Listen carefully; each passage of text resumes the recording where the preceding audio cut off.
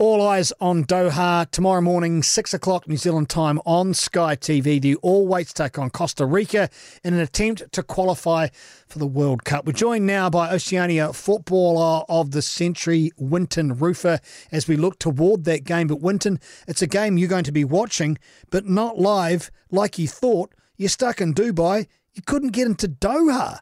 What happened, mate? And welcome to the show. Oh, absolutely mental. Came to the check-in for Qatar Airways in Dubai and initially was turned back, and I had to, with the registration forms, which I thought I'd done correctly, and it was sort of pending acceptance.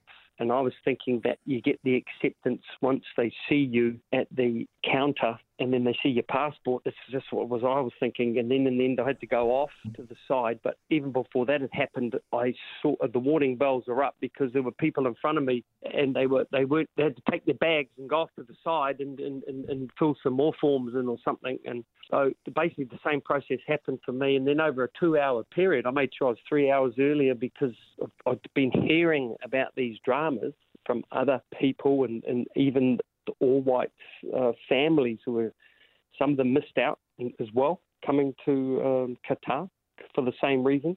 So I was well warned, and but at the end of the day, I couldn't get on. Just 20 minutes later, then pending and acceptance and on the app, and went back, and then they kept it on my phone on this app. It kept saying, you know, I had to give a vaccine certificate, then I had to give my passport copy, then I had to give, you know, it just kept going. It was like they just were trying to find an excuse for me not to travel. And in the end, I couldn't go because my vaccine was too long ago, and they said I've got to quarantine 5 days in Qatar. Is this user error on your behalf, do you think, Winton, or just a systematic mess up? No way. It's just the system, because as I said, I've talked to Julie Wood, Chris Wood's mum, in the meantime, and they had massive dramas and coming from London, and flights they couldn't catch the original flight because they had to do PCR tests that they charged, you know, crazy money for, and then crazy money to change the flights, and they made it, Grant and Julie Wood, but same mental stuff. So you're in Dubai and you're going to watch it at a mate's house on the telly after travelling all the way from Auckland to watch this qualifying fixture? Well, I was expecting to go to the game as well, Australia against Peru. That was all planned because I was staying at the All-Whites Hotel, had everything organised and all sorted with New Zealand football, and, you know, come to support the team, and can't make it. So anyway, I mean, yeah, I think when you look at this, though, shouldn't there be a more alarming side of it and what actually happens come World Cup time? Because if this is a situation, not just you, it's all Whites parents, and it's a whole lot of other travelling fans, this gets blown up come World Cup time. It could be, well, I'd hate to think what might happen. There were people at the airport with Peru shirts and Costa Rica shirts, and I could see they had the same issues with me, and basically right up to the moment where the flight was, you know, they closed the flight about an hour beforehand, you know, when you're trying to check in. I was not the only one who had the dramas, so I had to, you know. You're taking it very well, Winton. I'd be furious. You're obviously a calmer individual than I am. Look, let's just pack that away to one side. I know it's hard to kind of get through, but talk about the actual game itself. Maybe after this disappointment, you'll get the joy you want when the team finally kicks off. In all honesty, is this all-white side got a chance of actually doing this, or of rolling Costa Rica? Well, of course they have. If you look at the game last night, you would have said that perhaps Peru were slight favourites against Australia. I predicted that game between Australia and Peru, and the same with the game with the All Whites against Costa Rica, that, you know, they could both go to penalties. So last night it went to penalties, Australia, Peru, and the Australians prevailed. So let's hope that New Zealand did. I'd say in the case of Costa Rica and New Zealand, it's more of a 50-50, whereas I would have thought Peru was a slight advantage over Australia. But they've got through. So it's possible. It's very possible that we and obviously hopeful. And you imagine then if we, you know, Australia and New Zealand both at the World Cup, then in the September game in Auckland at Eden Park, it'll be a sellout. So it'll be amazing.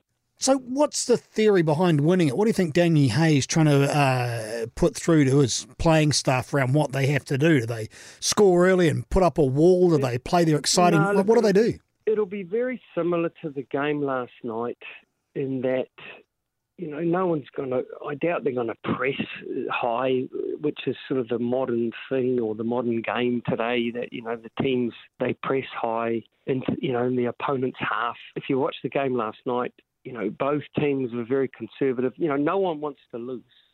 So this is one-off game where you've got this chance in a lifetime. It was, with Australia, it was, five World Cups in a row, and for Peru, it would be their sixth World Cup, and massive crowd of all, it seems like all Peruvians, unbelievable. So South Americans are so passionate, the supporters. Yeah, it's going to be the same for New Zealand. We've got the chance.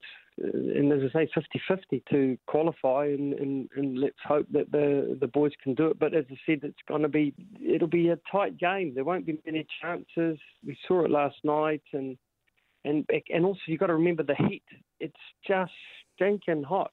It's absolutely ridiculous anyway that the World Cup's been played in Qatar, but that's another political story. And I thought they were air-conditioned in that stadium, weren't they? Winton, don't they have like a expel air on or something?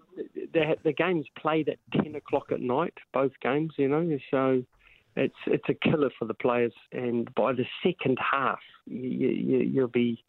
Obviously, they've got weeks to recover and after the game, but it's going to be, for any player playing in those conditions, it's really tough come second half. But no one's going to give anything away, so you don't expect a great spectacle. It could well go to penalties. Winton Rufer joining the program. We're looking here at World Cup qualifying. Should they actually get there, and you consider the route they've taken, Winton, and this was all due respect, they've played a handful of Pacifica teams, minimal amounts of games. They've got a one-off game, not a home and away playoff, and suddenly they qualify. Compared to what Peru have gone through and other teams have had to gone through, is it fair that we've got this, what seems to be a less taxing route, if you will, to the final?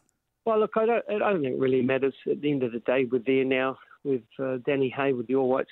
They've had a good preparation, which is not often the case with the All Whites, and they've had good games, been able to build up here in the Middle East and prepare in the last month. So, and now it's this one-off game. So that's just how it is. That's how it works in world football. But in 4 years' time, there's going to be a direct entry for Oceania. So, all eyes are now on us. The whole world is, looking at this last place to be played in the from 32 teams. There's 31 have been decided, and now the whole world is, looking on our game. It's pretty cool. It's actually like when in the 82 World Cup, we had the game on January the 10th in 1982, and the draw for the World Cup was postponed because in New Zealand, China game, and the whole world was watching our game at that time in 82. So it's quite cool for the players. The whole world are just, the whole football world's got their eyes on this game, on these players. Costa Rica against the All Whites. It's awesome. So for me to make statements like that, there'd be a little on the cynical Kiwi sports fan side of thing. We should just step back and celebrate the fact that it is the biggest tournament in the world and we're touching it regardless of how we got there, right? Yeah, exactly. And then we're basically 90 minutes or 120 minutes. Well, in Australia's case, it was last night, 120 minutes, and then another 20 minutes with the penalty shootout. So, we're a couple of hours away from that World Cup place. And then, I must admit, on a personal note, it would be amazing because, Germany, Spain, Japan, wow, what a group. And then for me, obviously, personally, I've already had so many people, and I've been on the phone, actually, the last 2 days, just talking to all the German press, because they're all hoping New Zealand will, all the press I'm talking to, hope that New Zealand qualify so they can get all the, the latest updates on the All Whites. Is it good for the strength of New Zealand football, for the depth, that we don't have this huge qualifying process? Is that maybe... I think next time around we don't have to. We're going to be in automatically through Oceania. But would it be more helpful if we actually did have more games to help build that, or you're happy enough with it? Look, Danny Hayes has been quite fortunate that New Zealand football have put together a fairly decent, program in the last couple of years. So, they had some good games and overseas, obviously, and despite the fact that it's been, all the COVID dramas. So at the end of the day, it doesn't matter. Whatever dramas you've got, and this is it. And now you've got to deliver. And sort of 2 hours away from this amazing miracle of, being in the World Cup with the best teams in the world, would just be phenomenal.